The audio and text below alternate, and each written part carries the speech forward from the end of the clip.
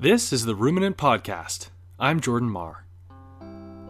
The Ruminant Podcast is for people who are passionate about farming, gardening, food politics, food security, and the intersections among these topics.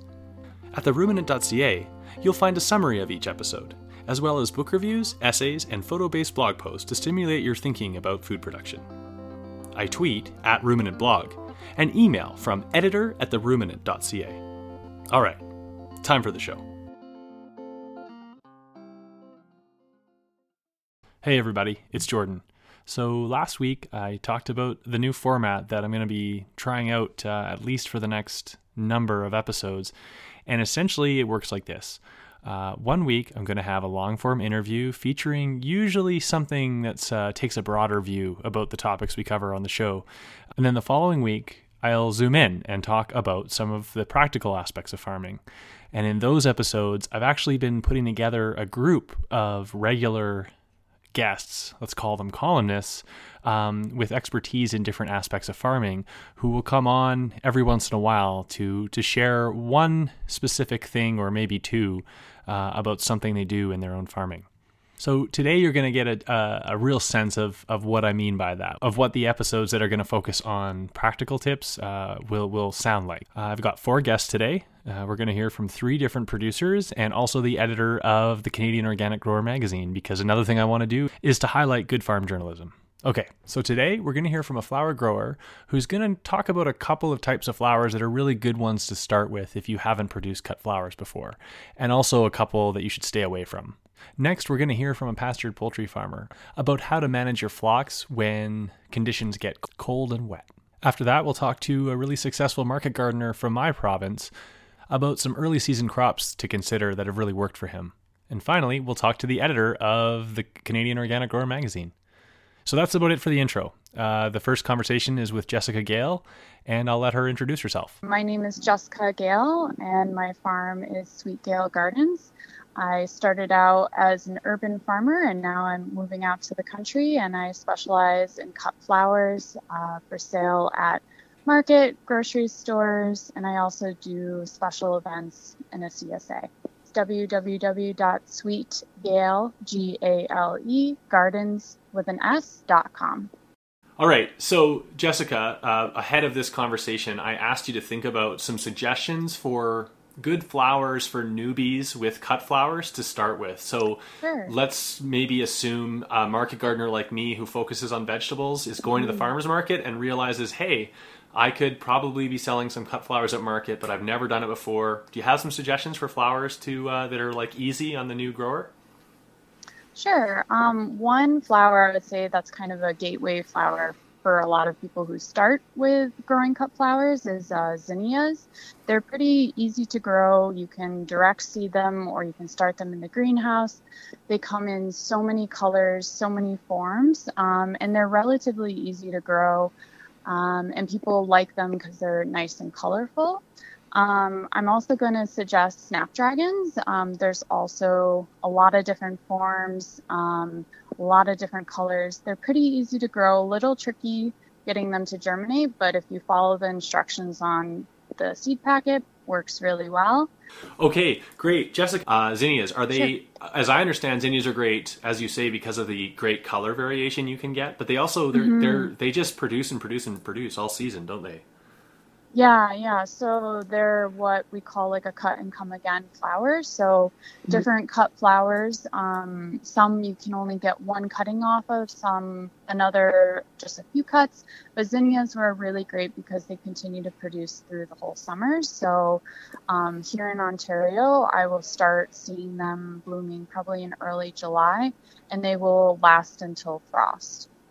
Okay, and can you talk about cutting and I guess packaging for market? Like, are they easy to cut, and do they stand up to I mean, do they store well and last long?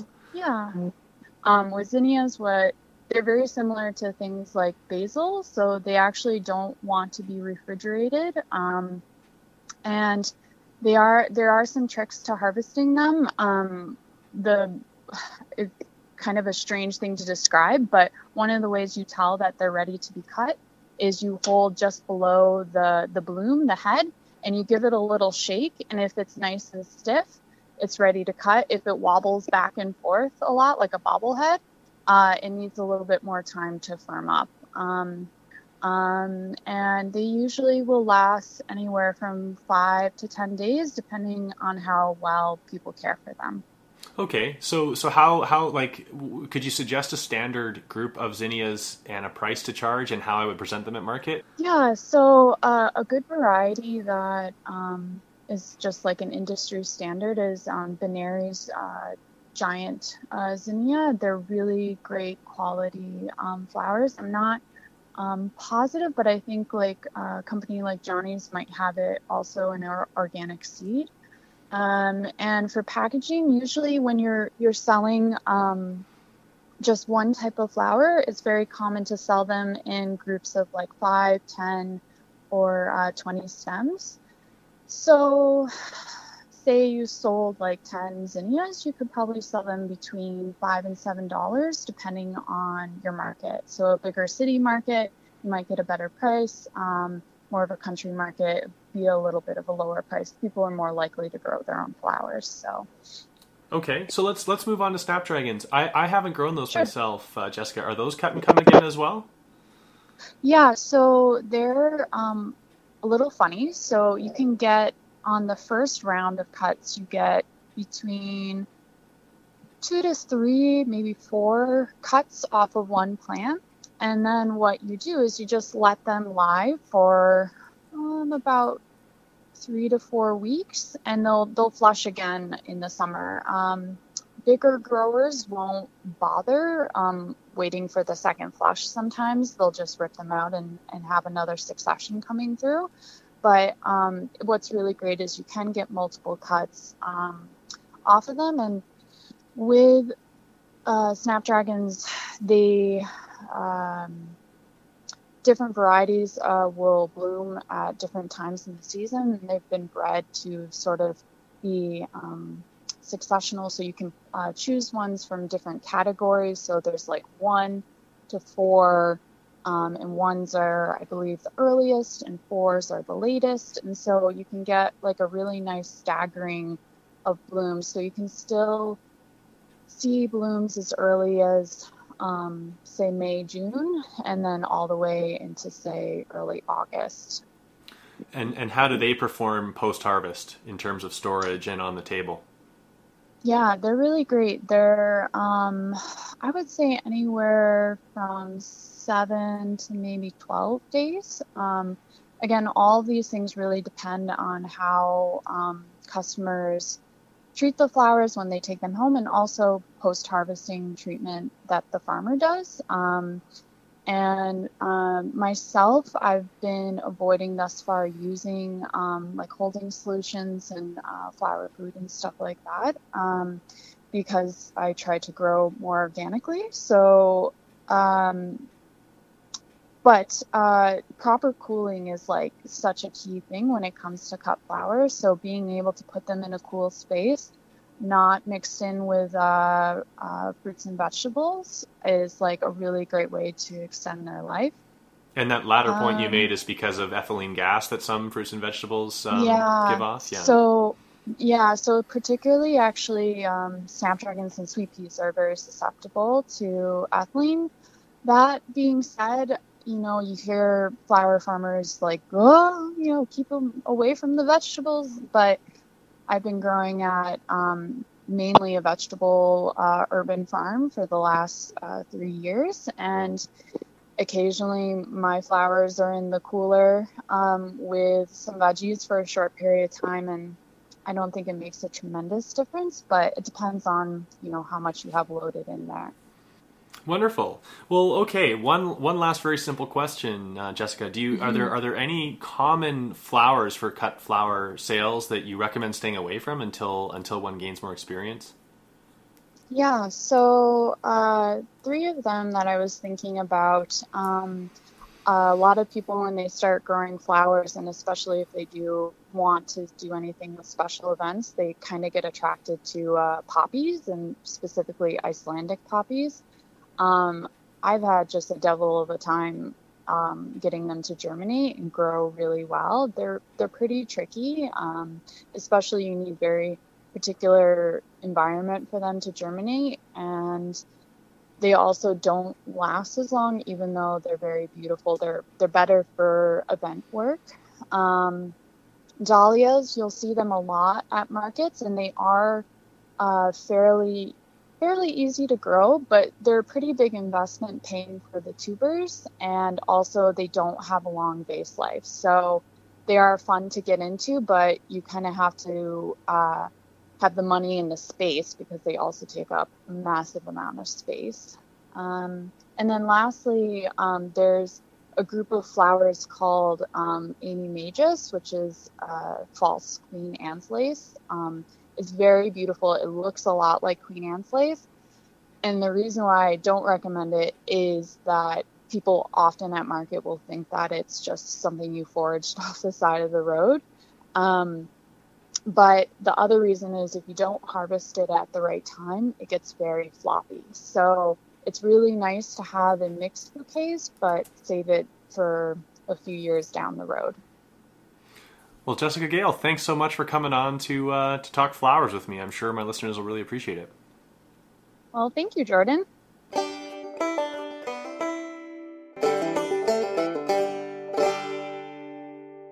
Well, hello, I'm John McCauley. I run Healthy Hen Farms in Oxford, North Carolina. We primarily produce pastured poultry, really the broilers, and we do about 8,000 birds a year. So a fairly large operation, one of the largest in this area at least. And I also do online pastured poultry webinars. So you can check our farm out at healthyhenfarms.com, or if you're interested in learning more in-depth topics about pastured poultry, you can check us out at chickenpeople.com. All right, John. Well, look, I'm really glad you joined me on the podcast. Thanks a lot. Thanks for having me, Jordan. I'm looking forward to working with you guys.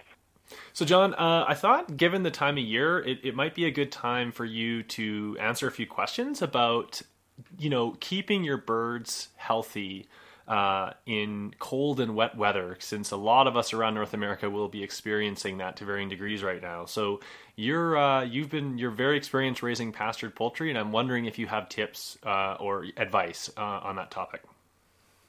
Sure. Well, so first understand that, with chickens, they're a tropical bird, and, that's where they came from. And they can take cold pretty good, and they can take wet. And what they can't take is cold and wet. That's like the ultimate, you're really asking for if you get cold, wet weather and you've got chickens on pasture.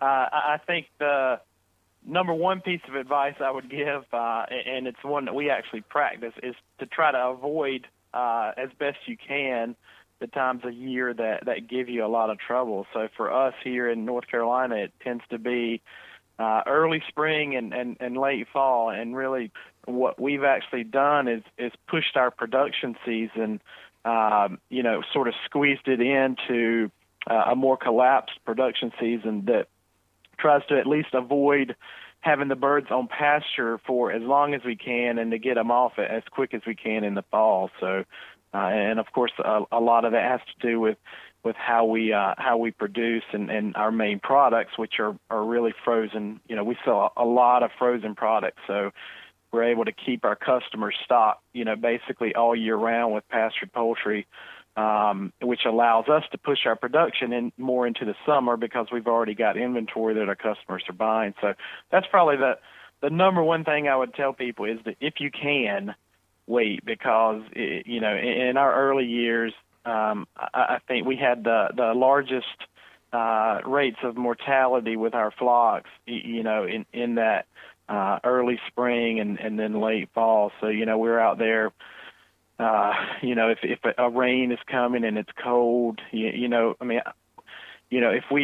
it's cooler, especially at night in the spring, and then you're getting a lot of wet weather with wind blowing all of that on them, we're out there putting hay down, so you can put hay on the ground or straw to get them up off of the ground, because you definitely don't want to have your chickens sitting on the ground in those shelters when it's wet on the ground and when it's cold, because you'll certainly lose a lot. So, what we found works very well is actually putting the straw down in front of our shelters, and then we move the shelters on top of that, as opposed to trying to get in there with the chickens in the shelters and try to spread a bunch of straw and hay around. So does that suggest then, John? So okay, let's see. First of all, you say that the real danger zone is when it's cold and wet. What happens to the birds? I mean, I guess I should have started with that. Like, you mentioned that's when you had your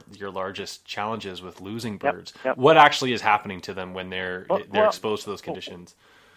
Sure. I mean, it's a lot of the same things that happen to us as humans or any animal, right? It's more like a hypothermia type situation. You'll go out there and your birds will be, they'll be shaken.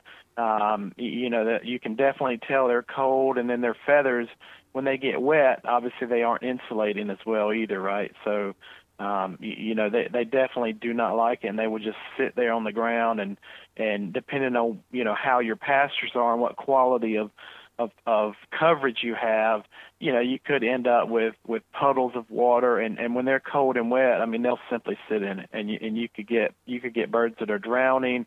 They won't get up, they won't move.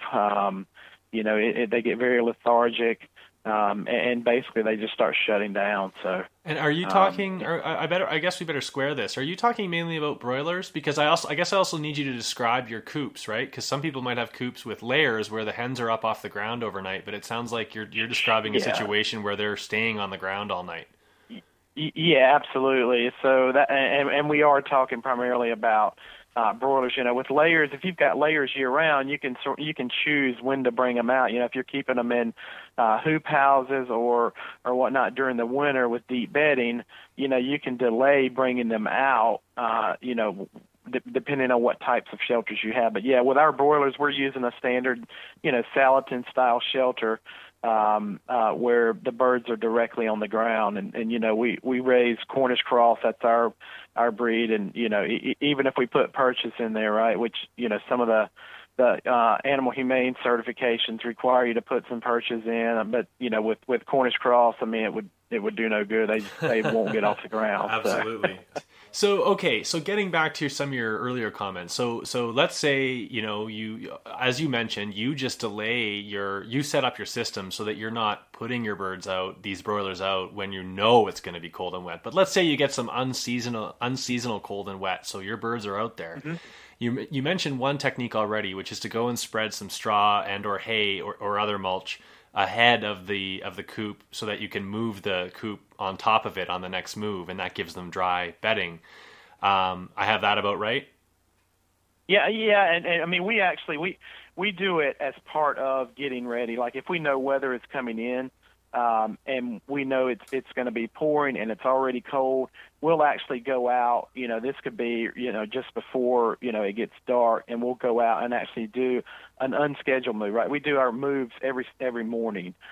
So at night, if the weather's bad, we would actually go out, put straw down, and then actually move the coops on top of it just for that night, right? And then we're coming right back and doing another move in the morning, and that's really just to get them off the ground for at night when when we typically, like in North Carolina, we get our it obviously gets the coldest, and at night, which is the time we typically see the mortality if we see it this time of year. Right. Any other techniques for dealing with cold and wet when it happens, aside from the one you just mentioned? I've heard of people that run heat lamps out in the shelters as well, and obviously that wouldn't be very practical for us, simply because we're running out in pastures that are away from, primarily where we have electricity. But you're talking, I mean, we may have 40 of these shelters stretched across a pasture at one time. And so it's really not practical from trying to get some sort of heat on. So, right. Well, I like the two pieces of advice that you do have, though, John. The one is buy some freezers so that you don't have to be raising birds in the really challenging times of year, and yet you can still keep your customers supplied. and the second being using various mulch and laying that down before you move the shelters. That's great. Thank you very much. Yeah, absolutely, Jordan.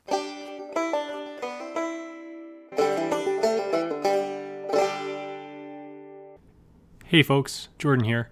Just a quick note to let you know that the next conversation with Herman Bruns features about 2 minutes where Herman's feed got a little dicey, so stick with it. It doesn't last long, and you'll still be able to understand what he's saying.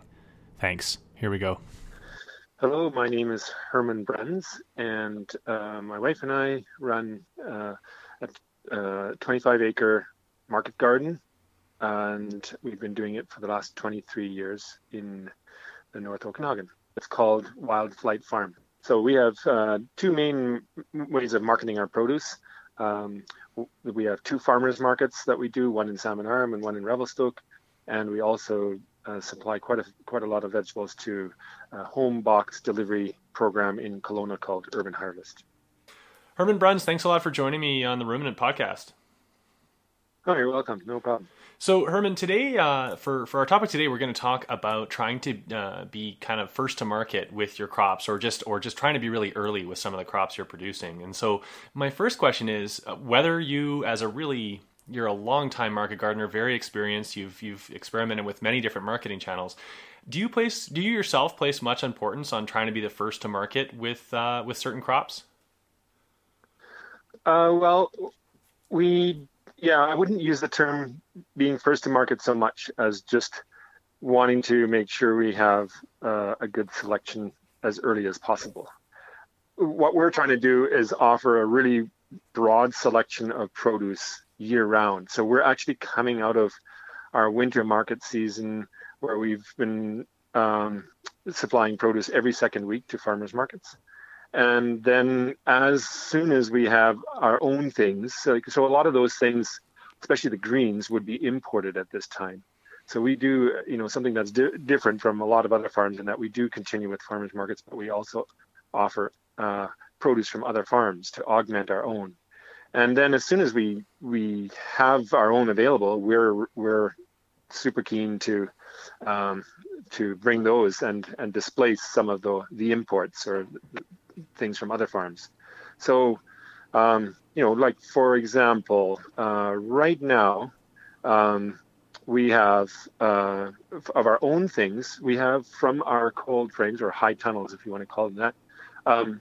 We have two crops that overwinter and are available throughout the winter. And one of them would be corn salad, or mâche in French, and the other one is Claytonia. And so we have harvested both of those, and we'll be taking them to market tomorrow. Herman, I'm really glad you brought up corn salad and Claytonia, because those are crops I'm well aware of as like really hardy cold season crops, but I've never, aside from tiny little test plots, I've never really grown them commercially. Maybe take me through that. When do you seed those crops with the plan to sell them in the spring? When do they go in the ground? Well, they would be seeded into plugs. We usually do them in plugs. Although this year we did experiment with direct seeding Claytonia, and it's worked quite well. But the corn salad we have been doing in plugs. And we do that sort of middle of August, and then we would transplant them sort of middle to late September. And some of the first, we usually do a couple of generations, so maybe one a little bit earlier and one a little bit later. And so the first ones would be available. We're aiming for having them ready in December, so that our December markets can have some of those greens. And possibly the Claytonia is usually even a little bit earlier than that, probably in November. I see. So this isn't like when people seed their spinach in, say, October with the first cut coming in the spring. You're actually starting to cut these right through the winter, like starting in December. Well, with the Claytonia, they are cut and come again. With the corn salad, we cut them once and then they're done. So that's why we like to have a couple of generations. And really what happens is they grow nicely into December, and then they kind of sit there over December and January and don't do anything. So it's kind of like a living refrigerator. Yeah. You just go in there whenever it's thawed. You can't harvest them when they're cold. But we always get these warm periods, as you know. And temperatures go above zero, everything thaws in the greenhouse, and we can go in there and we can cut them. And so we have lots that are ready for that time period so that we can go in there anytime that it's warm enough and cut them. And then now at this time of the year, as it starts warming up and the sun comes out of it, the corn sallad's really super keen to bolt. So it's already on its way, and so we end up usually having to cut a month's worth of corn salad, and it keeps so well that we can sell it for the next month. Right. Quick question: are these crops that could work? This conversation is going to be going live this week, the first week of March. Are these crops that people could still consider planting to be harvesting for this spring, or is it getting late? Well, I have no experience seeding them in the spring. These would all being seeded in the fall. Okay. Yeah, so I don't. Yeah, I've heard of people that say that they do it, but I don't know what. Corn salad is very slow growing, and I don't think it would work. And the Claytonia, I'm not sure. Oh, okay. I haven't actually tried it, because usually what happens in our case is we got so many other things coming at this time of the year that there's, those two are unusual greens, and when it comes time to sell them, very few people are going to want to buy them. It's in the winter that you can sell them because there's nothing else around. Okay, well, moving on from those two crops, Herman, I'm just wondering if in general, you've already mentioned that you're growing your early season crops in unheated tunnels. Is there anything else you're doing, any technique-wise that you want to mention, or is it just you're getting a little bit of a head start with slightly warmer soil in your tunnels? We've seeded a bunch of crops in the fall. So, particularly, we've seeded a couple of generations of lettuce mix and a couple of generations of spinach. We have green onions, and we planted some garlic very close together, and also red Russian kale seems to work quite well. So those are all the crops that we plant in the fall. The green onions and the garlic, what we're doing there is we're selling them like we would green onions. We pull them when they're about the size of a green onion and sell them bunched like green onions. So we call it green garlic. And I guess people can enjoy the tops of the garlic as well as a little tiny bulb developing. Yeah, the whole plant, just like you would with onions. You would exactly like the green onions. And that's something we learned from actually a fellow that was from Switzerland that had worked on a farm in a market garden in Switzerland. He said they used to do that there, and we were always looking for some other early crops that we can sell, and garlic in a high tunnel is going to be really early. Like, it's already about 3 inches high, so it's going to be ready to harvest in about 4 weeks. Well, now I've got to ask about that, Herman. What variety or what cloves are you planting for that? Or one reason I'm asking is garlic seed can be very expensive. Are you planting whole large cloves from larger, fully mature garlic, or is there another approach with green garlic? Usually what we're doing is we have garlic. We grow quite a lot of garlic, and in the course of selling it over our winter markets, we're always culling out some that have been damaged, or or even during the harvest process, there are some bulbs that get damaged a bit or something like that, or kind of not looking very nice. And we save all our cull garlic and break it up and plant that. Because we're not, even if it's a little bit diseased, usually it'll grow at least to the point where we can pull it as a green garlic and sell it that way. No, and that's brilliant, because it's not going to be in the ground long enough, presumably for disease to be a problem, and B, you can plant the tinier cloves that you would normally we just plant anything and everything we got. Because it doesn't matter. Awesome. We're just going to pull the whole thing. Right on. That's really cool. Yeah. Excellent. Well, Herman Bruns, I really appreciate you coming on, and I look forward to having you back on to cover another topic in the future. Thanks so much. Yeah, sure. Anytime, Gordon. It's great talking to you.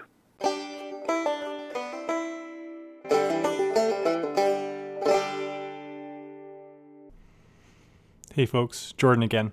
Before we get going on this next interview, I just want to disclose that I am on the board of directors of the Canadian Organic Growers, which publishes the Canadian Organic Grower magazine. I don't think that has anything to do with this interview, but that's for you to decide.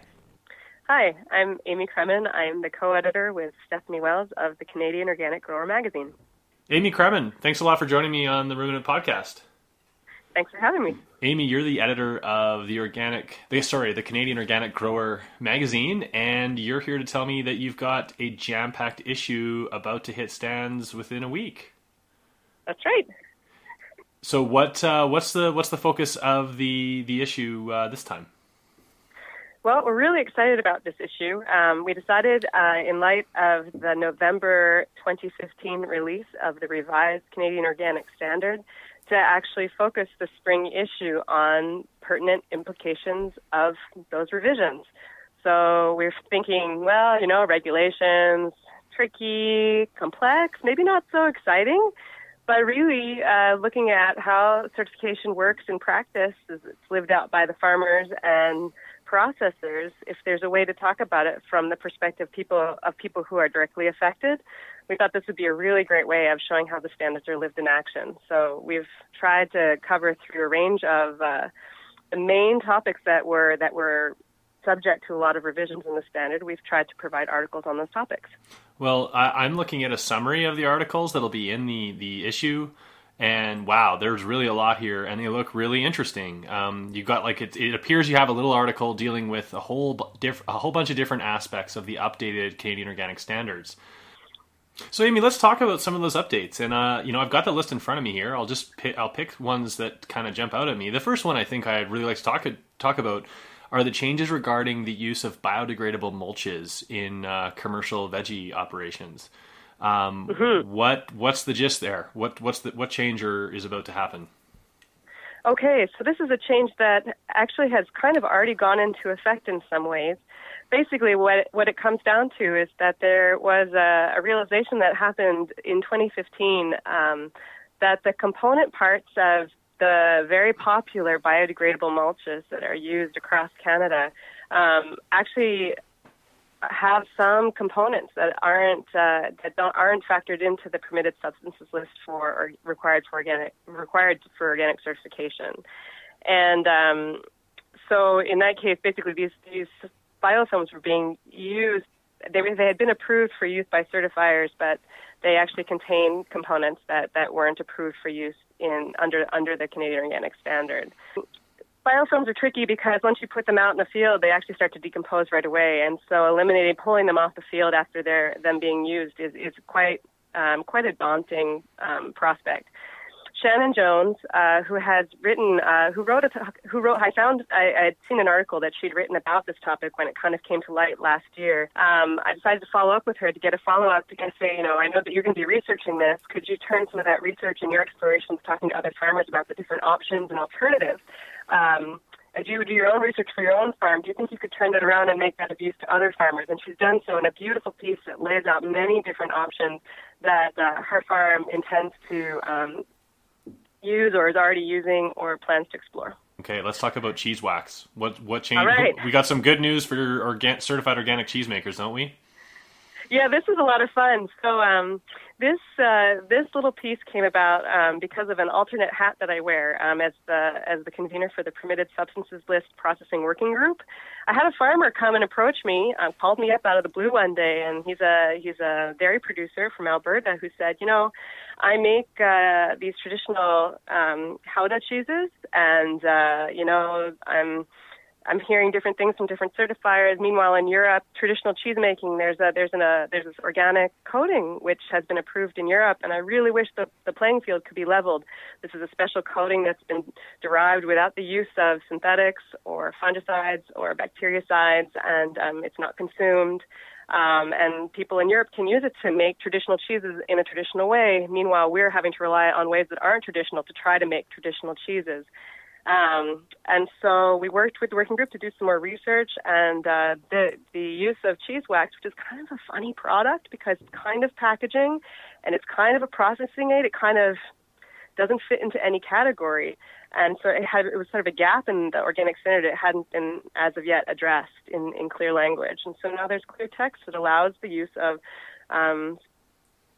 organic compatible waxes and other cheese coatings to be used to be making traditional cheeses. And talking to some cheesemakers, they're thrilled because this opens the range of the different kinds of high quality organic cheeses that can be made in the traditional way. They can be cured in the traditional way, and it'll make for some really wonderful and beautiful products. Very cool. Very cool. Okay, let's see. There's so many here that you cover. I can't believe you've managed to fit it all into the upcoming issue. But let's talk two more, maybe. Let's do one for the livestock lovers. Dairy barns. What's happening with dairy barns? Okay, so this is a really important one. The main change has to do with what kind of barn you have. If you're using a tie stall barn, a winter exercise requirement was put into effect, which states that dairy cows housed in tie stall barns need to go outside once a day or at least twice a week during the winter time. And dairy cows that are housed in freestall barns aren't subject to this exercise requirement because they're walking around freely, going to feed and going to be milked and things like that. So for farms that have tie stalls, and this is a lot of farms across Canada, what this means is that, if they have difficulty fulfilling that exercise requirement, actually many of them might have difficulty fulfilling this exercise requirement in terms of getting their cows to go outside. They might not have the right kind of space or a big enough space to take their whole herd out at once, which means it's going to be a very big burden for them in terms of time and effort to actually fulfill this winter exercise requirement. Another part of the standard is that those with tie stall barns who have a difficulty fulfilling this winter exercise requirement must submit by next year a construction plan that can be carried out within the next 5 years of how they're going to renovate their barns. And those barn renovations cannot include tie stalls. They have to be in a freestall system.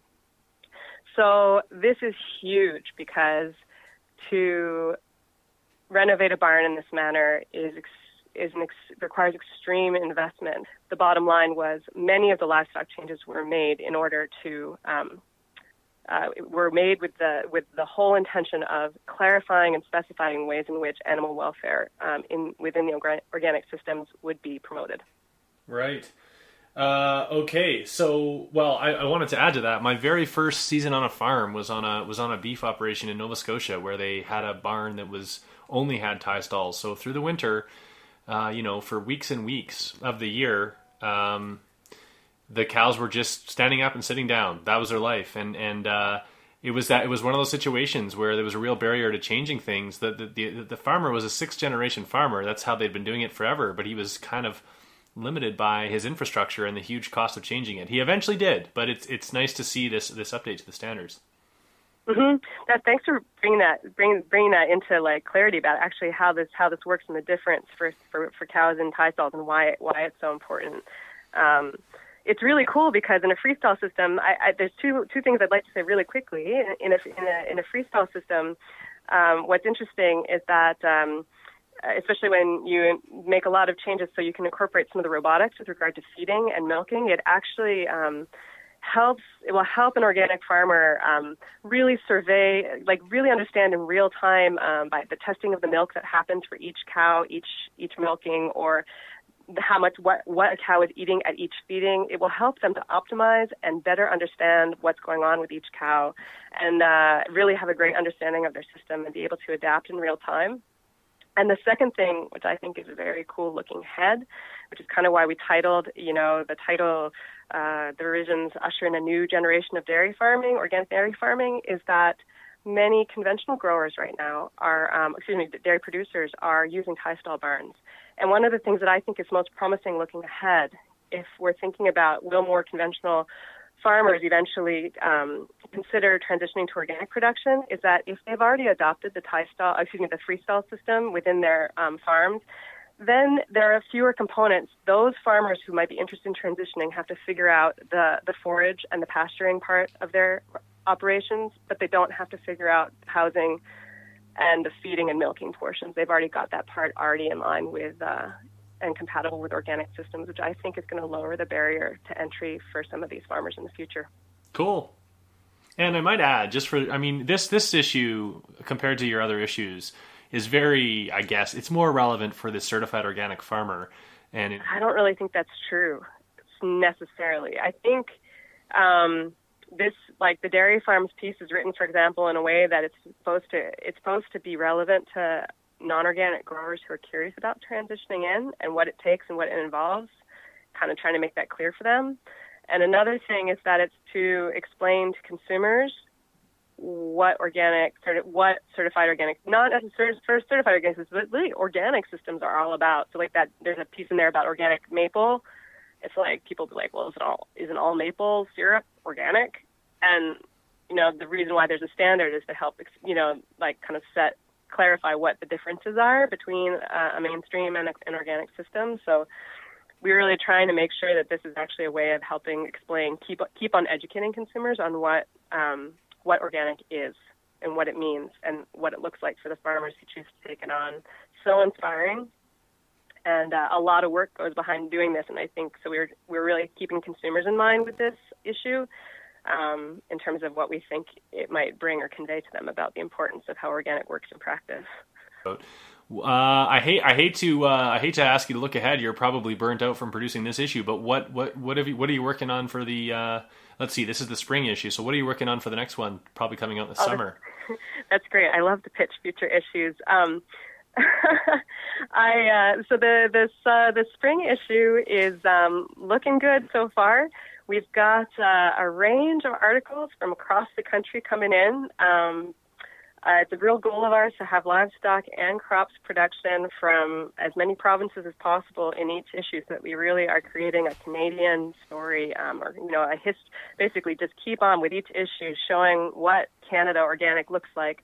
So it's going to be on specialty crop production. So we've got, we'll have an article about a specialty cheese producer or cheesemaker and a spelt kamut farmer. It looks like we'll have one for about high tunnel greenhouse growing of certain crops and so on. So that's looking exciting. Looking ahead to fall 2016, I think, not totally sure, but I'm pretty sure it's going to be the family issue. This is going to be about different issues, agronomic, pertinent, but different issues that have to do with how you make it work with your family on your farm. Say one person in a couple is a farmer, but the other person isn't. How does that work? So there's a lot of different ways you can kind of approach that topic, and I'm hoping to pull that off. Okay, well, look, how can people look at the spring issue? Like, what are ways people can consume this content? All right, so there's going to be, to begin with, this is going to be available as part of our print subscription, which comes out 3 times a year. It's at the printers now, and if you go online to magazine.cog.ca or simply cog.ca, you can get to click on a button that says magazine, and you can subscribe. A 1-year subscription, which comes out 3 times a year, is $20.34. And that'll come to your house. And in the meantime, if you want to get started, we've put a sneak peek up online. If you go to magazine.cog.ca and look in the recent posts on the right-hand column, you should be able to find the preview link for the issue. Scroll down the list of the content, and there's an active link to look at that dairy farm article that we talked about earlier. Amy Crummin, thanks so much for coming on to talk about TCOG Magazine. You're so welcome. Thank you for having me. Today I learned I don't. All right, folks. So that about does it for this first edition of the Practical Focus Ruminant episodes, which will be happening every other week. Now, I would love to know what you think about this new format. It's not set in stone, and we're just getting going with it. So if you like it, or if you hate it, or you're somewhere in between, please let me know. editor@theruminant.ca. And just about, 50% of the emails I get, whatever their main focus, the writer also asks who's singing at the end of the show, the person that's singing right now as I'm talking. Well, I'll say it again. That's my wife. That's Vanessa. She wrote this song, and it is available for stream and download at theruminant.ca/podcast if you want to check it out. Okay, so next week we'll be going back to a long-form interview on, like a broader topic. Stay tuned for that, and have a great week, everybody. Chestnuts, spring water, and peaches will owe nothing to this world of thieves, and live life like it was meant to be.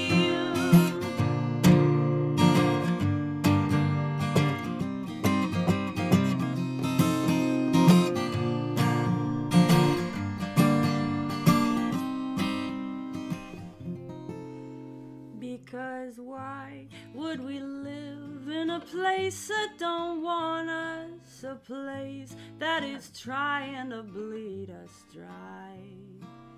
We could be happy with life in the country, with salt on our skin and the dirt on our hands. I've been doing a lot of thinking, some real soul searching, and here's my final resolve. I don't need a big old house or some fancy car to keep my love going strong, so we'll run right out into the wild's embraces. We'll keep close quarters with gentle faces, and live next door to the birds and the bees, and live life like it was